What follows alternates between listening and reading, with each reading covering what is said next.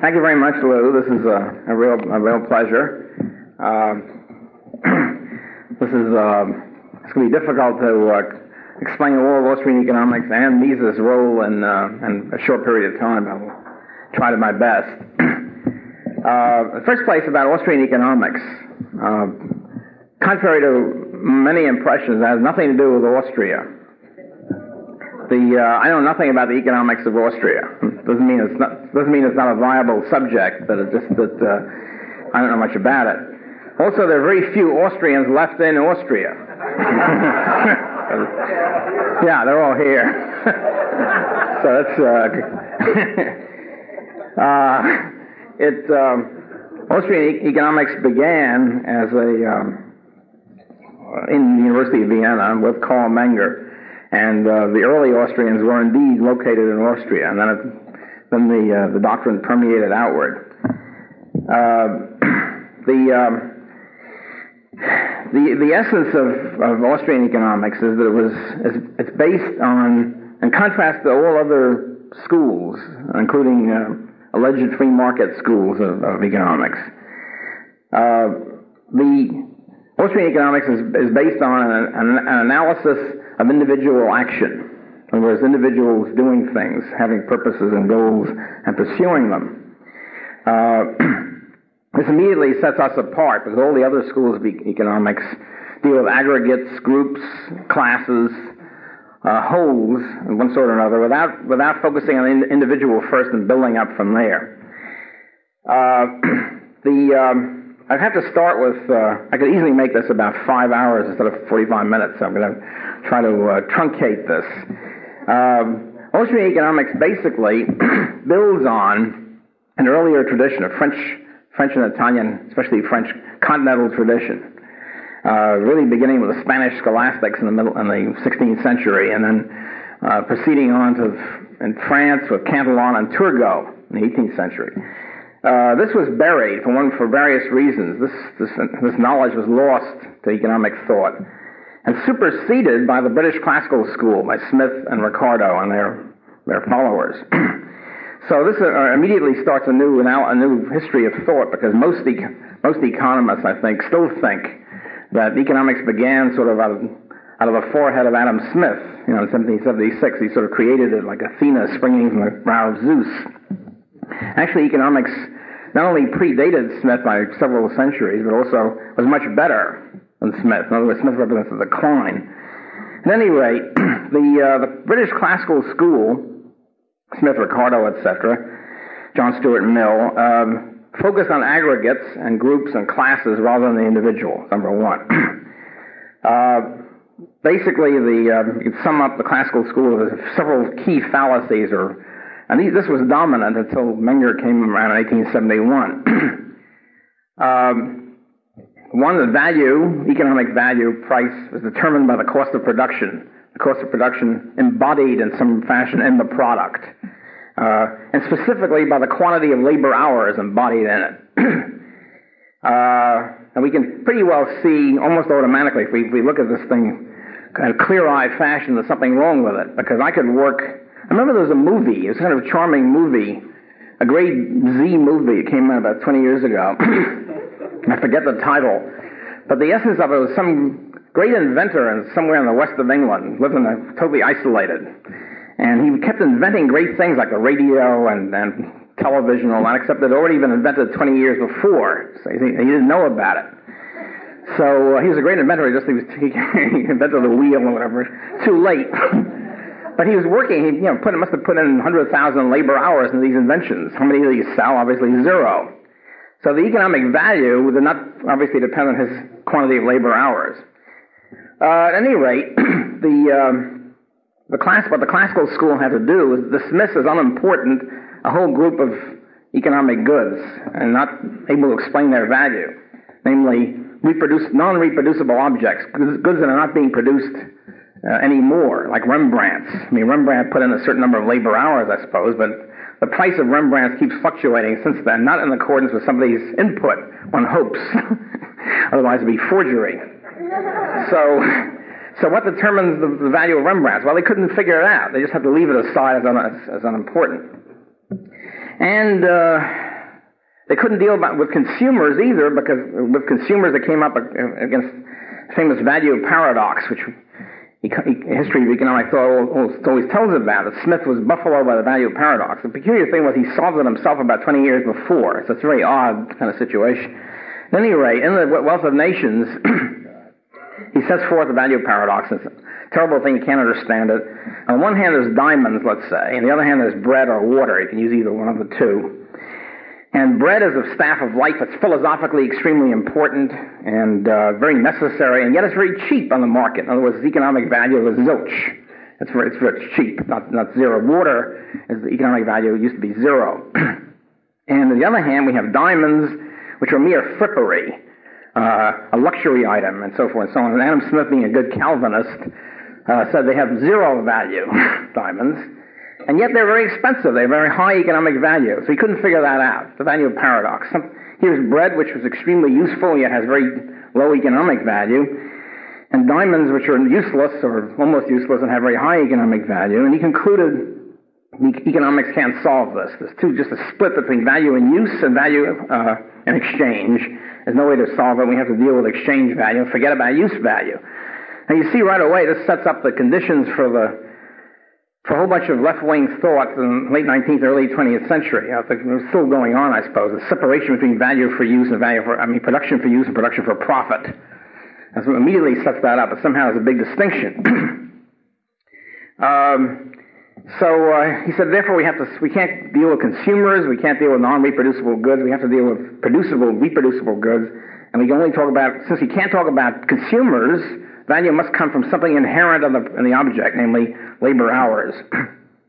Another reason he used labor hours is that he and Ricardo were trying to measure value all the time, because science meant measurement, even in those days, for these people. And so therefore, how do you measure value and how do you measure changes? Well, they're looking for some hard quantity, and they concluded labor hours was about the best thing they could get to. So that was one big fallacy, one big dominant fallacy in economic thought when Menger was started to write. Another big fallacy is that since they couldn't deal with individuals at all, they were dealing with classes. They had a separate thing called theory of distribution, trying to figure out, this is Ricardo in particular, who decides how much of the national output goes to wages, how much goes to profits, how much goes to landlords. And so the way he set it up was there's a class struggle between these three mighty groups. In other words, the good is produced somewhere, they produce it, then they fight for who gets the different shares of income. The laborers get messed up here. Laborers are the dirty end of the stick, because wages are determined by the iron law of wages, the Malthusian iron law. It's down at subsistence level, as we all know. We're sitting here living at subsistence level at the Anaheim Hilton. Everybody gets the lowest possible wages. That takes care of the workers. And capitalists and landlords fight it out for the rest of it. With usually landlords winning out because they get an increasing share of these unproductive group of people get an increasing share of income. Well, this obviously this analysis seems to me led logically straight away to Marx and Henry George, two different sets of thinkers, but each focusing on different aspects of it. Marx focusing on the alleged surplus value going to the capitalists against the workers, and somehow capitalism conspiring to keep the wages of people down to the subsistence level. On the other hand, Henry George focusing on evil, unproductive landlords getting an increasing share of the national product. They should be expropriated. Now, of course, Smith and Ricardo did not believe they should be expropriated. They didn't think in those terms. But it seems to me it's pretty logical that if you're interested in justice rather than only economic analysis, you will wind up as either, if you're a Ricardian, you wind up as either a Marxist or a Georgist. Some people, of course, take both paths, sort of Marxo-Georgists. Okay, so this the second big dominant force in British classical economics. The third one, the third thing is asking, how could they be so wrong? How could they focus on this unreal situation? Labor hours. And by the way, the labor theory of value, I think I should backtrack slightly on that. This is pure speculation, but I think it's probably true. But it's no accident that only in Scotland does the labor theory of value originate. I mean, nobody in the continent, nobody in France, Italy, none of the Spanish scholastics ever thought in terms of, they said labor comes from consumers, consumer demand. They didn't talk in terms of labor value. It seems to be not an accident because Scotland, of course, was the classical home of Calvinism. The Calvinist doctrine is that labor is a key thing. So everybody's doomed to work. And consumer enjoyment, by the way, is evil. And as Adam Smith said, diamonds are useless. And so the only reason you consume anything is to allow you to keep working because of God's commandment, to keep suffering. So this sort of Calvinist attitude leads pretty quickly, I think, to a labor theory of value. At any rate, the third, so that's two big fallacious aspects of British classical school. Labor theory of value or cost theory of value. 2 classes or aggregate class struggle over shares of income. And the third thing is to focus totally on a non-existent, unreal, long-run equilibrium. Now this is done right now by modern microeconomics and macroeconomics, for that matter. Current neoclassical economics focuses solely on reason that Lou mentioned before. They don't talk about entrepreneurs. It's very simple why they don't talk about entrepreneurs. They don't talk about entrepreneurs because entrepreneurs deal with change and uncertainty. You make a profit if you can forecast better than the next guy. You make losses if you can't forecast. But in long-run equilibrium, you don't have to forecast anything. Nothing ever changes. Since nothing ever changes, everybody has perfect knowledge, as they call it, perfect knowledge, everybody's in perfect competition. There's no uncertainty, there's no risk, there's no profits and no losses. And so the entrepreneur then becomes a pain in the neck. It becomes a messing up your neat mathematical system. And this again stems from British classical school. They didn't have the mathematical diagrams or anything, but they had the essence, Ricardo in particular, focusing only on long-run equilibrium. As a result of the fourth thing, which goes along with this, is again Ricardo's contribution of economic thought, quote contribution unquote, is to divide totally the macro from the microsphere. Of course, we're all familiar with that. Those of us who take current economics. There's micro, the first term or the second term. Micro, you learn about supply and demand or whatever. And then suddenly you leap into macro, and nobody talks about supply and demand. They all talk about growth curves and velocity and all that. Totally different. And this whole split starts with Ricardo also. Okay, and so with Ricardo, the quantity of money only determines the general price level. If you increase the money supply, prices go up. It has no impact on production, on profits, on interest, on relative prices or anything else. It's like two hermetically sealed spheres. There's the microsphere where things are going on, so it's fairly understandable, supply and demand, prices and all that. Then there's the macrosphere, totally cut off from the micro, where you have money and prices bouncing up and down with no relationship between the two. Okay, it was in that kind of atmosphere, set up, dominant, British classical school dominance. By the way, it now turns out not everybody was a Ricardian from 1819 until 1871. The British themselves began to peck away at Ricardianism shortly after he died. By 1830, there were no Ricardians left. But what happened was that John Stuart Mill resurrected Ricardianism, his famous principles, in 1848. And he had such tremendous moral authority on the public. They were so revered, almost anything he said was accepted as gospel truth. And so he restored Ricardianism to a dominant, he placed it as a dominant pedestal. And he did it because he was brainwashed by his father, who was a top Ricardian, and so forth and so on. So I'm not going to get into that can of worms at this point. At any rate, it was in that atmosphere that Carl Menger, the founder of Austrian economics, writes this great, path-breaking, magnificent book, Principles of Economics, in 1871. What he does, he builds on the earlier continental tradition, but essentially he develops this whole path-breaking system. Okay, well, what is it? To sum it up, the Austrian system is created by Menger and a student von Bauwerk at the University of Vienna.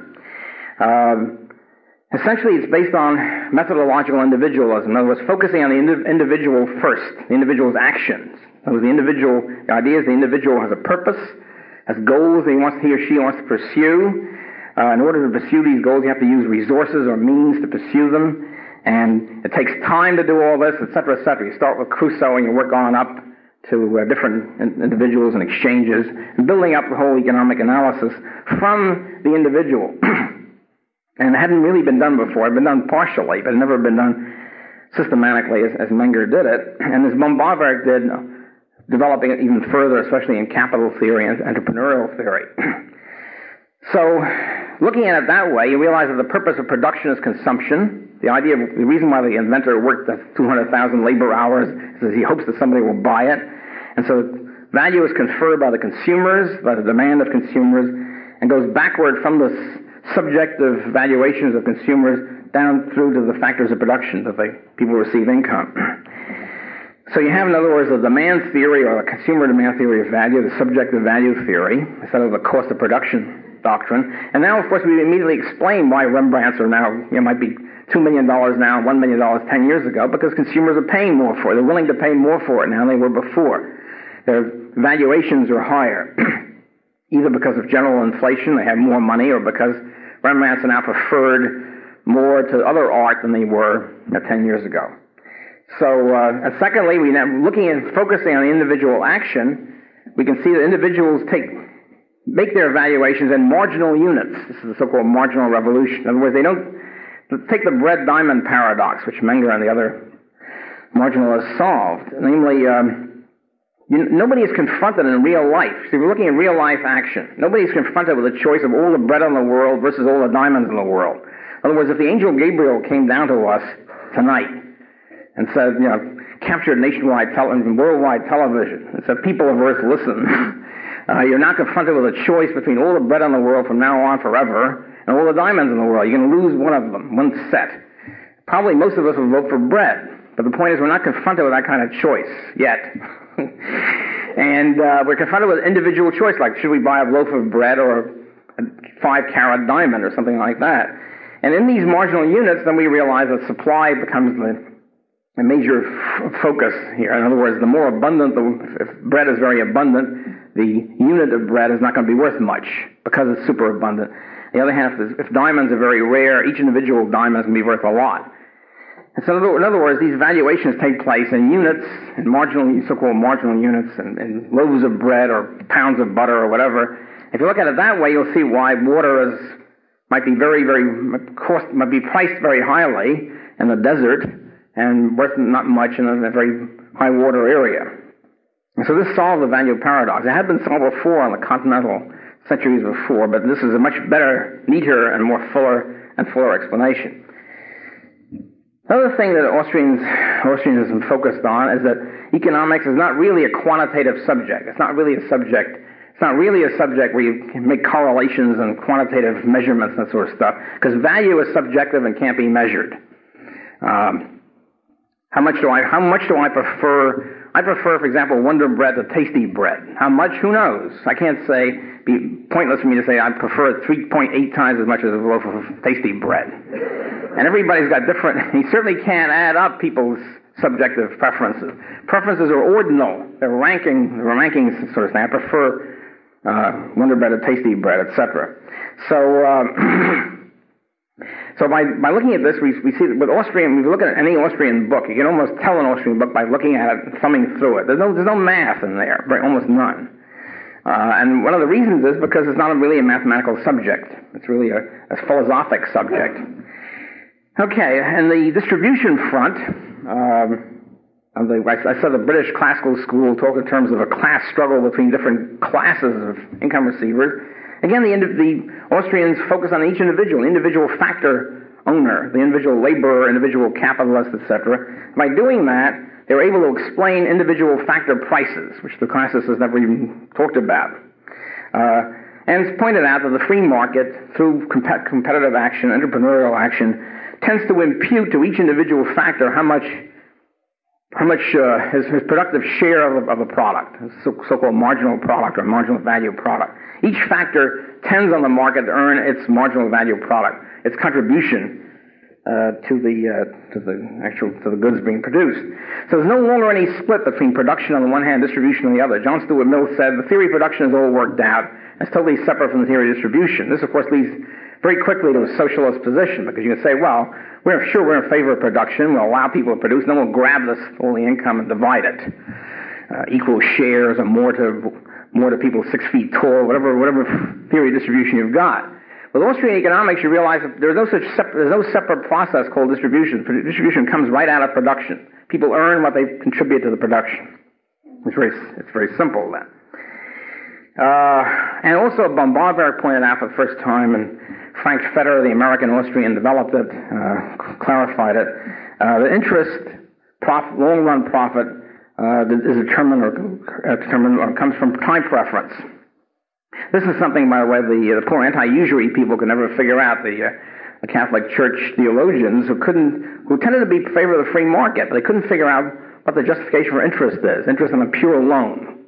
They could understand about risk. They understood about uncertainty and all that. They just didn't understand about why should people be able to charge 3% or 8% or whatever on a pure loan. And the answer is that people prefer a good right now to waiting for it, or the present expectation of a good coming in a year from now, 10 years from now, or 100 years from now. Everybody's got a time premium rate on present goods immediately available and a discount for the future. That determines the rate of interest. Also, Bombardier pointed out, and Menger too, the capital, which by the way, modern economics still has not learned. Capital takes time. Production takes time. Capital is a time structure. Some goods are very close to consumers, like producing Wonder Bread, and the retailer, of course, is very close to the consumer. On the other hand, like machinery that goes over, iron ore that goes into making the machinery that produces Wonder Bread is way up the structure. It takes a lot of time to get to the earlier stage of production, so to speak, or a higher order of production. So we have then production taking time. We have capital not as a homogeneous lump, which modern economics still tends to say. Just add more capital and as if it's somehow a blob out there. Capital is a lattice work. It's a network, a structure, which all has to fit in together. And by the way, only the free market can fit it in. Only entrepreneurs with a profit and loss test, profit and loss incentive, and a free price system can do the fitting. See, one of the problems with socialism, for example, is they can make some stuff, but they can't fit it together. Often in Russia, you have a situation where the bristles, there's a toothbrush shortage. All of a sudden there's a toothbrush shortage. Why is there a toothbrush shortage? Well, the bristles are in Omsk and the handles are in Tomsk, and they never fit the bristles together with the handle. In the free market, you never have this problem. Everything fits because there's a constant feedback mechanism, so to speak, of profit and loss and a free price system. And Bombardier pointed out that the capitalist entrepreneur, again, and we focus on the entrepreneur, Austrians. In other words, the equilibrium is a tendency that's never reached. It's a goal. It's ever-changing goal, and you never reach it. So Austrians focus on the process, the real-world process by which the economy tends to move toward equilibrium. And thereby, of course, we have the whole world of risk and uncertainty and change, which is the real world, which equilibrium economics doesn't talk about.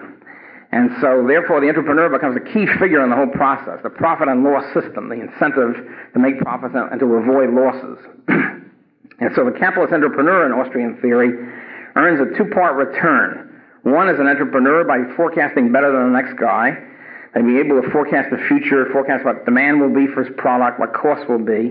And also, two, as a capitalist, saving up money and paying workers right now in advance of their production and sale, for which the workers, in a sense, pay him a discount. They pay him the interest return. And they're happy to do it because they don't have to wait 5 years for payroll. Okay. So these are the two basic functions of a capitalist entrepreneur, entrepreneurship and capital saving and investment. Okay, in this atmosphere, and this, trying to briefly sketch out Austrian economics before von Mises, Menger, Bombardier, Fetter, Ludwig von Mises comes born in 1881, was a brilliant young student of Bombardier's famous seminar at the University of Vienna. And essentially what he saw was that the Austrians had already fixed up these classical errors, the four big British classical errors, value, distribution, and equilibrium.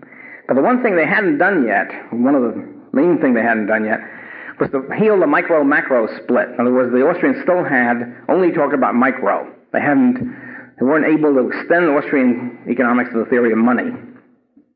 So that was Mises' first great accomplishment.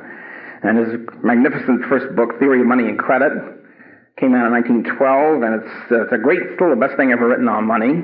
And what he did was he healed the split, this artificial split. He applied the marginal utility theory of Austrian economics to money, integrated it. He made micro and macro one whole beautiful integrated system of economic analysis.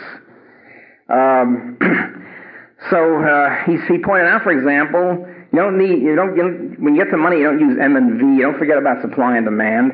The purchasing power of money, in other words, the value of money, can be decided on the same basis as individual goods and services, namely supply and demand. An increase of the supply of money lowers its value, just as in the case of bubble gum or coffee. And an increase of demand for money raises its value, just like any other good. However, there's a big difference, and this he applies some of the Ricardian currency school insights. The big difference between money on the one hand and other goods on the other hand is that other goods are necessary to production. In other words, specific quantities. For example, if other things being equal, if you increase resources or increase the supply of goods and services, people's standard of living go up. It's a good thing, so to speak, to find new resources, to find a new oil strike, or to increase productivity. Okay. But in the sphere of money, it's very different. The only real use of money is exchange. You don't eat money, to put it bluntly. And once you have enough money to become money on the market, you don't need any more. In other words, any supply of money which is arrived at on the market is optimal. You don't need any more money coming in. So the only thing that increase in the money supply does then, the only social effect, is to dilute the purchasing power of each pre-existing dollar or gold ounce or mark or whatever the currency unit is. So any increase in the money supply, increase in goods and services is good. It increases the standard of living. An increase in capital equipment is good. It increases future standards of living. An increase in the money supply is pointless, because all it does is dilute the purchasing power of the existing unit. There's no social utility whatsoever. Now, under the gold standard, it does, because the increase of gold supply has a non-monetary function. In other words, you can use more gold for jewelry, watches, teeth, and that sort of stuff. Okay, but under paper money, of course, there's no social function whatsoever. It simply dilutes the purchasing power of the dollar. So Mises goes into this, and he shows basically that more money, an increase in the money supply beyond the amount of gold available or silver available, redistributes, destroys economic calculation, generally messes everything up, messes up the production system. What happens is a tax where the first receivers of money benefit at the expense of the late receivers. It's pretty much like counterfeiting. As a matter of fact, it is. The Fed is essentially our legalized monopoly counterfeiter. And the effect of the Fed increasing the money supply, or the Bank of England, or any central bank, is almost the same as any counterfeiter. You have a legalized counterfeiter pouring out money down here in Anaheim, you'll have the same sort of effect. An increase in the income of people in Anaheim. First of the counterfeiters, next of the people the counterfeiters spend the money on, retailers, let's say, in Anaheim, they're in great shape. They love counterfeiting, right? And so then they begin to spend more, prices begin to go up. Those of us who don't live in Anaheim, who have a fixed income, lose. So the inflation process is essentially a counterfeiting process, except it's not people on the run from the Treasury Department. It is the Treasury, it is the Federal Reserve doing it. Okay, so Mises also built on Carl Menger's classic article on the origin, how money originates, and expanded it to show that money has to originate in this way, namely out of the free market, out of the voluntary actions of individuals trying to overcome the tremendous difficulties of barter. And he shows that money has to originate that way. Money cannot originate as a government edict or by some social compact where everybody gets together in one big convention and says, let's make that money. It can't work that way. It has to work out of a marketable market commodity. Unfortunately, of course, then the government can take it over and mess it up. But it has to originate as a valuable market commodity, such as gold or silver, which have always outcompeted all the other marketable commodities once it's given a chance. If people know about gold and silver, if society knows about it, it will outcompete them. Also, Mises showed in his theory of money and credit that fractional reserve banking is essentially fraudulent. It's essentially issuing of fraudulent warehouse receipts to non-existent gold or cash. And it creates this whole process. And the ideal system would be 100% reserve banking. He believed, however, and I think it's true, under a genuine free banking system, in other words, where the banks were compelled to meet their contracts like everybody else is, forced to meet their contracts. If they say, I'm going to give you gold on demand, if you don't give it to them, you go bankrupt. If that were true, we'd have a hard money. We have an approach toward a 100% reserve system. Unfortunately, of course, it's never worked that way because the banks are always being bailed out one way or another. And also he showed in the theory of money and credit that utility, he fixed up the marginal utility theory. He showed it's ordinal and can't be measured. The other, Böhm-Bawerk, was a little bit weak on that. And he showed that you can't, since it's subjective, you can't mathematize it. I mean, right now, micro textbooks, you look at any micro textbook, they talk about utils. They talk about utility theory. They say, well, we have utils. Some things are worth 5 utils, other things are worth 8 utils. Those are things a util. What the heck's a util? It doesn't exist. Okay. But if you assume there's such a thing as a util, and you can mathematize it and use calculus and have graphs and tangents and all that junk, it just doesn't work. It's not true. Okay. It's not junk in mathematics. It is junk, however, in economics. Okay, in addition to all that, which is an enormous contribution already, theory of money and credit had the genesis. In a few pages, he outlined what would become his theory of the business cycle, the great Austrian theory of the business cycle, the Misesian theory of the business cycle. And during the 1920s, he expanded on that, and a work which has been translated since then called On the Manipulation of Money and Credit. And interestingly enough, what happened was most of Böhm-Bawerk and most of his students, of course, rejected this whole application of money in business cycles, considered this as unsound and so forth. And so Mises was a pioneer, scorned even in Austria, even in that situation. Okay, in Austrian business cycle theory, which develops during the 1920s with F.A. Hayek as the famous major follower, but lots of other followers as well. Basically, what Mises did was he took his own money and banking theory, okay, what determines the prices and the purchasing power of money. And he also took the currency school, the old Ricardian currency school insight, which, the famous model that if you increase the money supply, prices will go up, and then you have a deficit in the balance of payments because prices will be too high and imports will go up and exports will go down. He realized with tremendous insight, this is essentially a business cycle theory. It's never talked about as such in the textbooks. It was not only a theory of money and a theory of international payments, it was also a business cycle theory. It's a simple model. The banks pump in money, prices go up, there's euphoria, and then something happens, they have to contract, and there's bankruptcies and liquidation. It's a very simple model of a business cycle. He combined that, Mises, with Wicksell's was a Swedish Böhm-Bawerk follower, combined that with Wicksell's analysis of interest rates and how if the banking rate falls below the natural rate of interest or the free market rate of interest, there'll be inflation. He combined that, and he wound up with an integrated, magnificent path-breaking theory of business cycle. And essentially what it says is that an increase in the supply of money and credit through the banking system, through central banking, not only causes inflation. Everybody will admit that. At least all the neoclassicals will admit that. It also causes other disturbances. It's not just what Milton Friedman called a helicopter effect. Milton Friedman says we assume that everybody gets a proportion increase in the money supply dropped by some magical government helicopter. So everybody gets 30% increase in their cash. It doesn't work that way, of course. If it did work that way, there'd be no point to it. The reason why you start off because we don't have a benevolent angel Gabriel doubling everybody's money supply overnight to try to improve their lot. What we have is legalized counterfeiters in Washington or in London increasing their money supply first and lending it out or spending it, and then it ripples out to the rest of the society. So they're always one leg up in this expropriation process. So at any rate, Mises showed that an increase in money and credit not only increases prices, it also messes up the production system, the whole capital structure. And because one of the problems with business cycle theory, there are two really basic problems which any business cycle theory has to explain. One is, how come entrepreneurs suddenly make severe losses? In other words, entrepreneurs are trained in forecasting. They tend to be great forecasters. If they're lousy forecasters, they go out of business pretty quickly. So successful entrepreneurs tend to be good forecasters. How come all of a sudden it turns out that all of them, or many of them, or most of them, go bankrupt? They didn't forecast successfully that their costs would be much higher than the selling prices. And it was sudden. There's a sudden cluster of entrepreneurial error.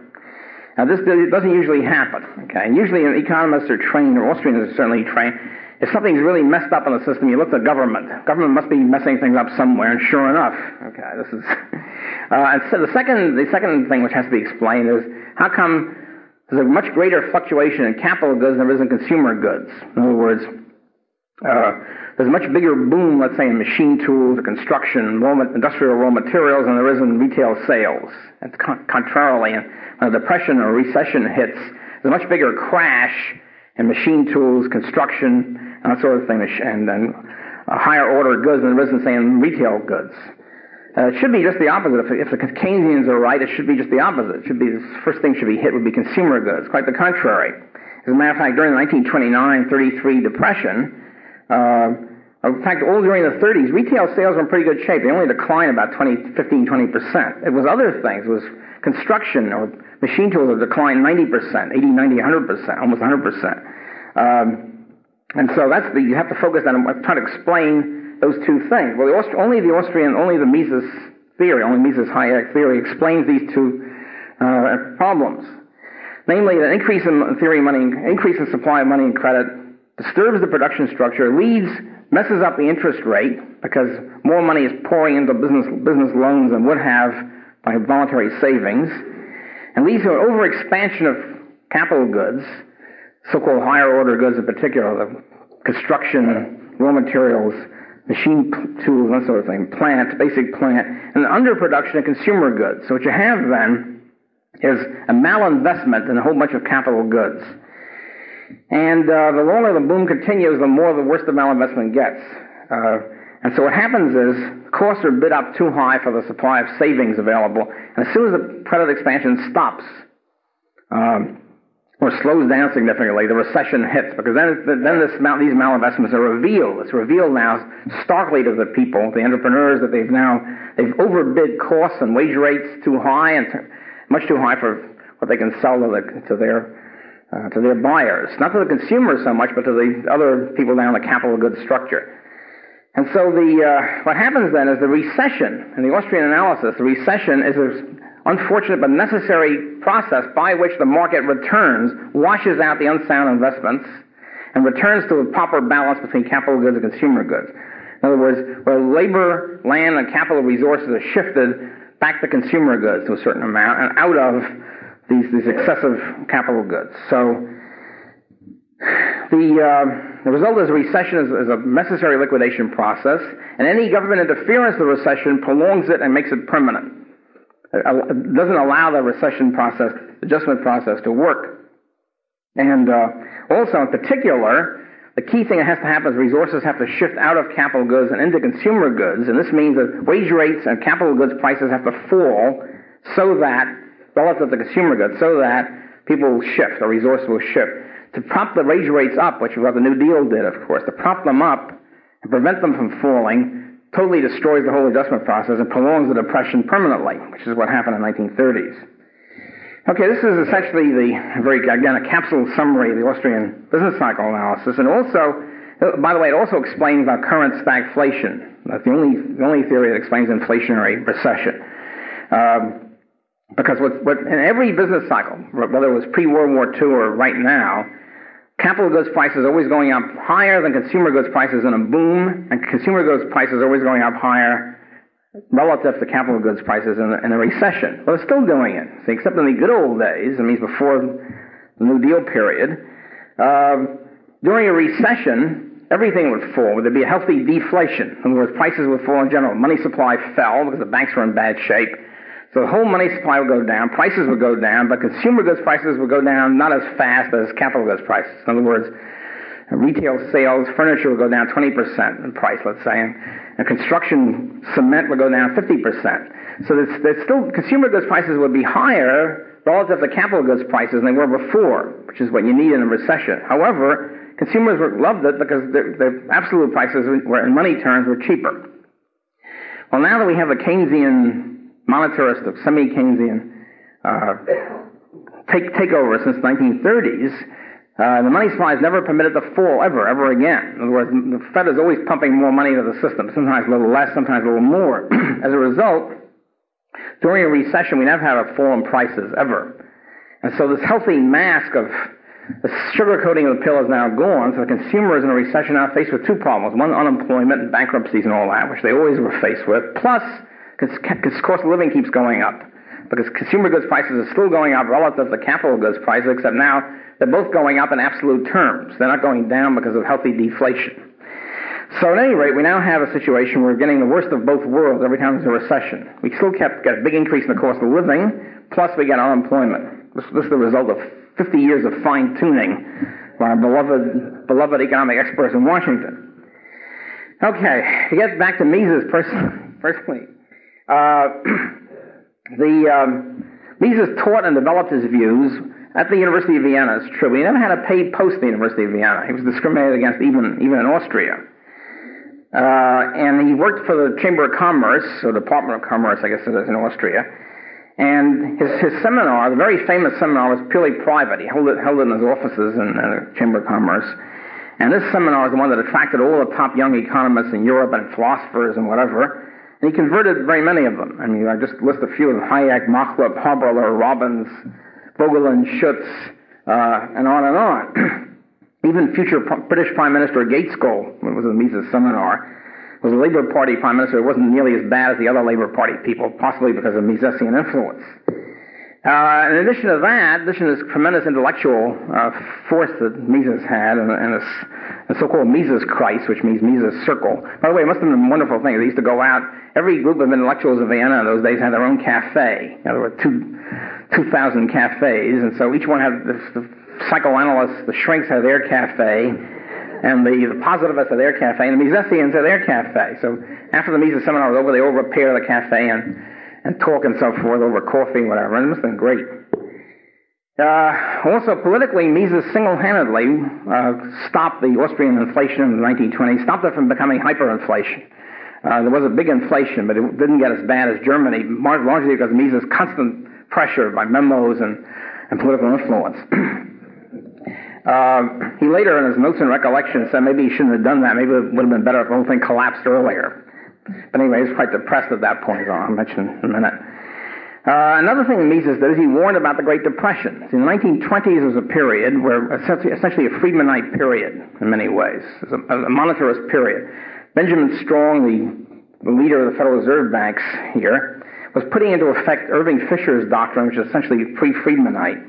And basically what it was is to keep the price level constant. That's the key thing. Keep the price level. And the price level was indeed constant. Wholesale prices remained the same all during the 1920s. So they figured there's no problem with inflation. What's everybody complaining about?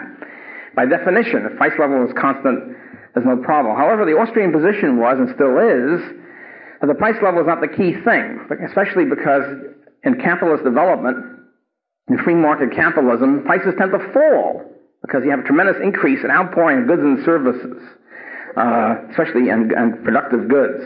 And so prices tend to fall in a free and unhampered market, thereby spreading the advantages of capitalist development to everybody in the country. We can see that now with specific things like computers and calculators, which calculators start off at $500 and have much better ones at $18, or TV sets or personal computers. Tremendous fall in prices during a tremendous inflationary period, by the way. And so what Mises pointed out was that the fact that price level is constant is not such a great thing, because they should be falling. And the reason why it's not falling is that the Fed and other central banks were inflating money and credit and propping it up and causing malinvestment, which will cause a recession, big recession, even though prices haven't gone up. He was laughed at, considered ridiculous. However, of course, the depression, the crash proved him correct. At any rate, he was doing that during the 20s, he was developing his business cycle theory. He did many other things during the 20s. Unbelievable achievements, unbelievable decade for Mises. Socialism arises, of course, in World War I. After World War I, or communism, really the same thing. And everybody, they have to start analyzing socialism, socialist economy. Everybody realizes then and now, by the way, that socialism has an incentive problem. That's clear to everybody. In other words, even socialists will admit this. Yes, we have an incentive problem. The incentive problem is summed up in the famous motto, under socialism, who will take out the garbage? That doesn't really work. Or who will go to Siberia? That's another way to put it. In other words, who will go to Alaska? Who's going to develop the underdeveloped? Who will schlep out the underdeveloped regions and build it up? Well, you can't use economic incentive under socialism, because either Either incomes are equal or else they're set by some government authority. The good communists get higher incomes, whatever it is. It's certainly not set by marginal productivity. So who's going to go to Siberia? Who's going to carry out the garbage? Well, the socialist traditional answer is, of course, moral incentive. In other words, people will, or the creation of what's called a new socialist man. Everybody will be molded by socialist government to become totally altruistic and love the collective and do everything for the collective. In other words, slave labor will carry out the garbage and go to Siberia. So even socialists recognize that this is a problem. But what Mises saw was something nobody else had seen till then. There's another problem, even deeper economic problem. Even if everybody has the incentive, even if everybody has been brainwashed to be a new socialist man or woman and go out there and work for the collective, whatever the collective does, I'll do it. Okay, I'll go to Siberia, I'll go to the salt mines, I don't care. As long as the state tells me I'll do it. How will the state decide what to tell them to do? That's the real problem of socialism. There's no way that socialist government can calculate and try to figure out who do we send to Siberia, how many people, what price do we set, who's going to carry out the garbage, how many people should carry out the garbage. There's no way the socialist government can calculate because, as Mises pointed out, there's no free price system, there's no private ownership of the means of production by definition, and therefore there's no property titles, there's no free market in property titles, there's no way to set up a real price system. There's no way a socialist government can calculate. It's economic chaos. He pointed out in his famous article in 1920, which really upset the socialists in Europe. I mean, they tried to answer it. All the 1920s and 30s, there was a whole famous calculation debate. And he also expanded this in his great book called Socialism a couple of years later. He dealt with other aspects of socialism. At any rate, when I was going to college, too many years ago, the answer was that Oscar Lange had already solved. There's no problem because you have equations and all that, and the government acts as if there's a market. Well, as Mises already pointed out, there's a lot of nonsense. You can't. This so-called solution assumes perfect competition, perfect knowledge. The socialist government has the perfect knowledge already of costs and prices, which obviously they don't have. That's the whole point. And also, no socialist government has ever tried to put the longest solution into effect. Never. As a matter of fact, what's happening is that socialist planning has broken down. Yugoslavia has gone, and Hungary have gone fairly rapidly toward a free price system, and even China has gone in the direction of a price system. They realize this doesn't work. And this isn't true in a situation where they still have the world market and world prices to which the socialist governments could refer, because they know what the price of wheat is. Okay, and in world socialist government, they wouldn't know that. They'd be totally at a loss. So Mises pointed out, in other words, in addition to its other problems, socialism can't work. It can't calculate a modern economic system. Also during the 1920s, Mises put out a theory, critique of interventionism, which shows that interventionism doesn't work. In other words, price controls create shortages, taxes cripple saving and investment, inflation causes problems we've seen, protectionism is destructive.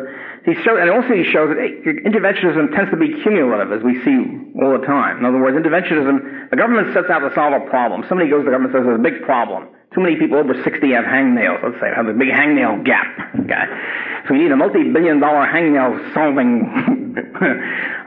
federal funding. So the government then investigates hangnails, pours billions of dollars, doesn't solve the hangnail problem, and creates other problems at the same time. Whatever. I mean, too many side effects from anti-hangnail drugs or whatever it is.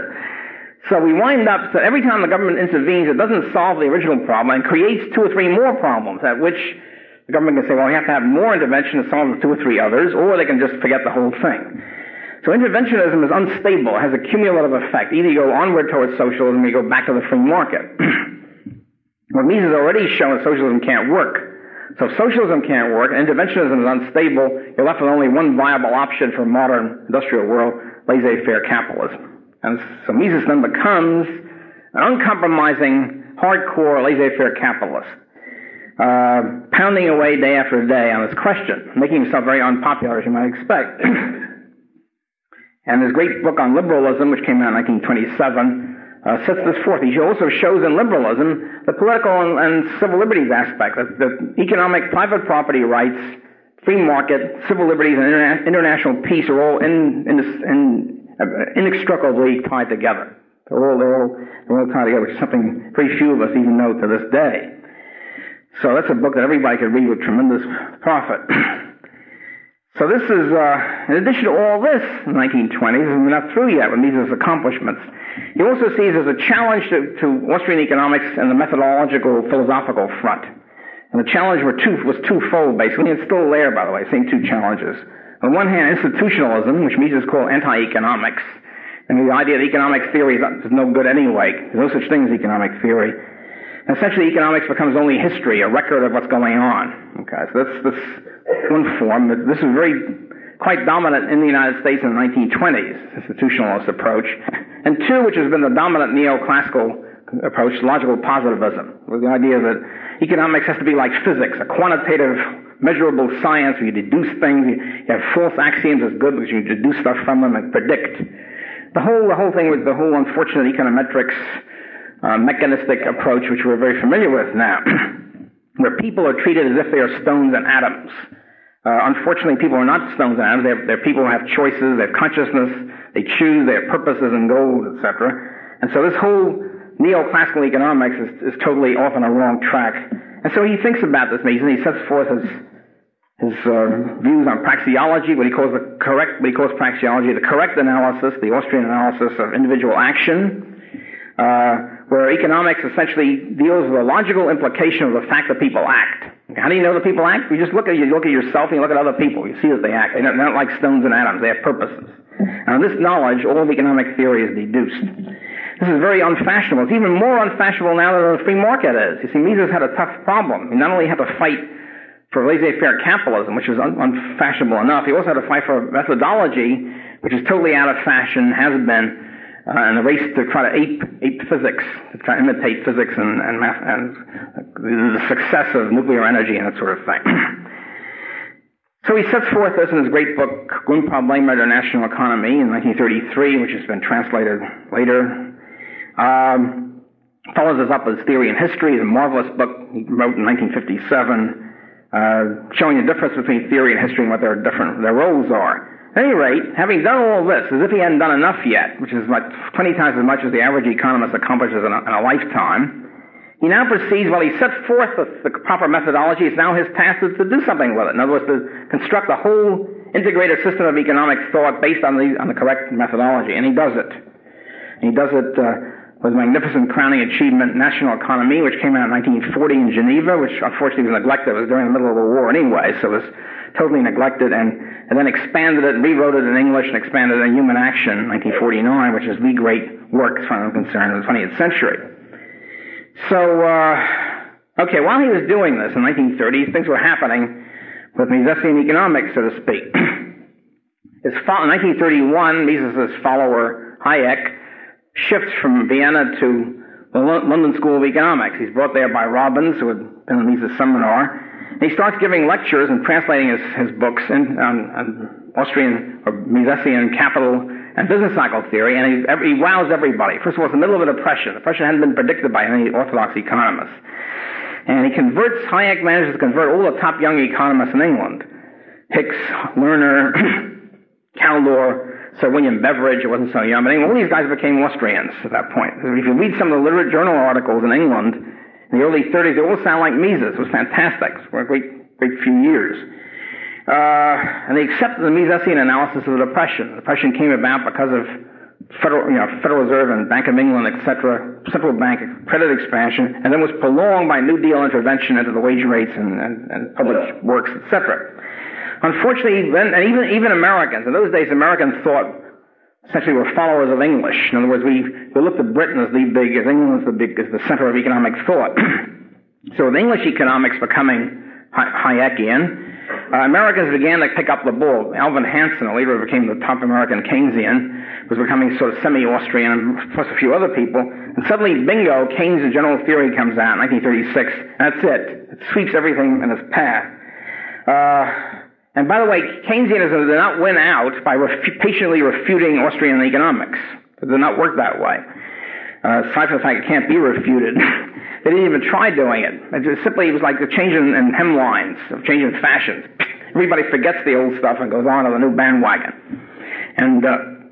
And all these people, except Hayek, all the people Hayek converted, shifted to Keynesianism, which is now the big fashion, which is totally the opposite in almost every way of Austrian thought. Now, Hayek had previously smashed, literally, Keynes' previous great work, The Treatise on Money, which came out in 1931. Hayek had 2 long reviews in Economica showing the whole thing is hogwash.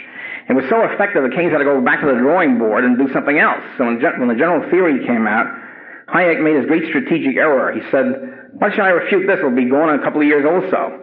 And so unfortunately he didn't do anything about it. And the rest is unfortunately history.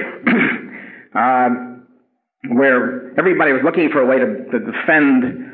I mean, historically, economists have always been the ones to oppose inflation and deficit spending. And here, all of a sudden, deficit spending becomes a great thing, becomes economically required. And so, of course, all the governments loved it, and all the economists loved it, because then they could get good, cushy jobs in the establishment. So while this is going on, poor Mises is now being hit as a refugee.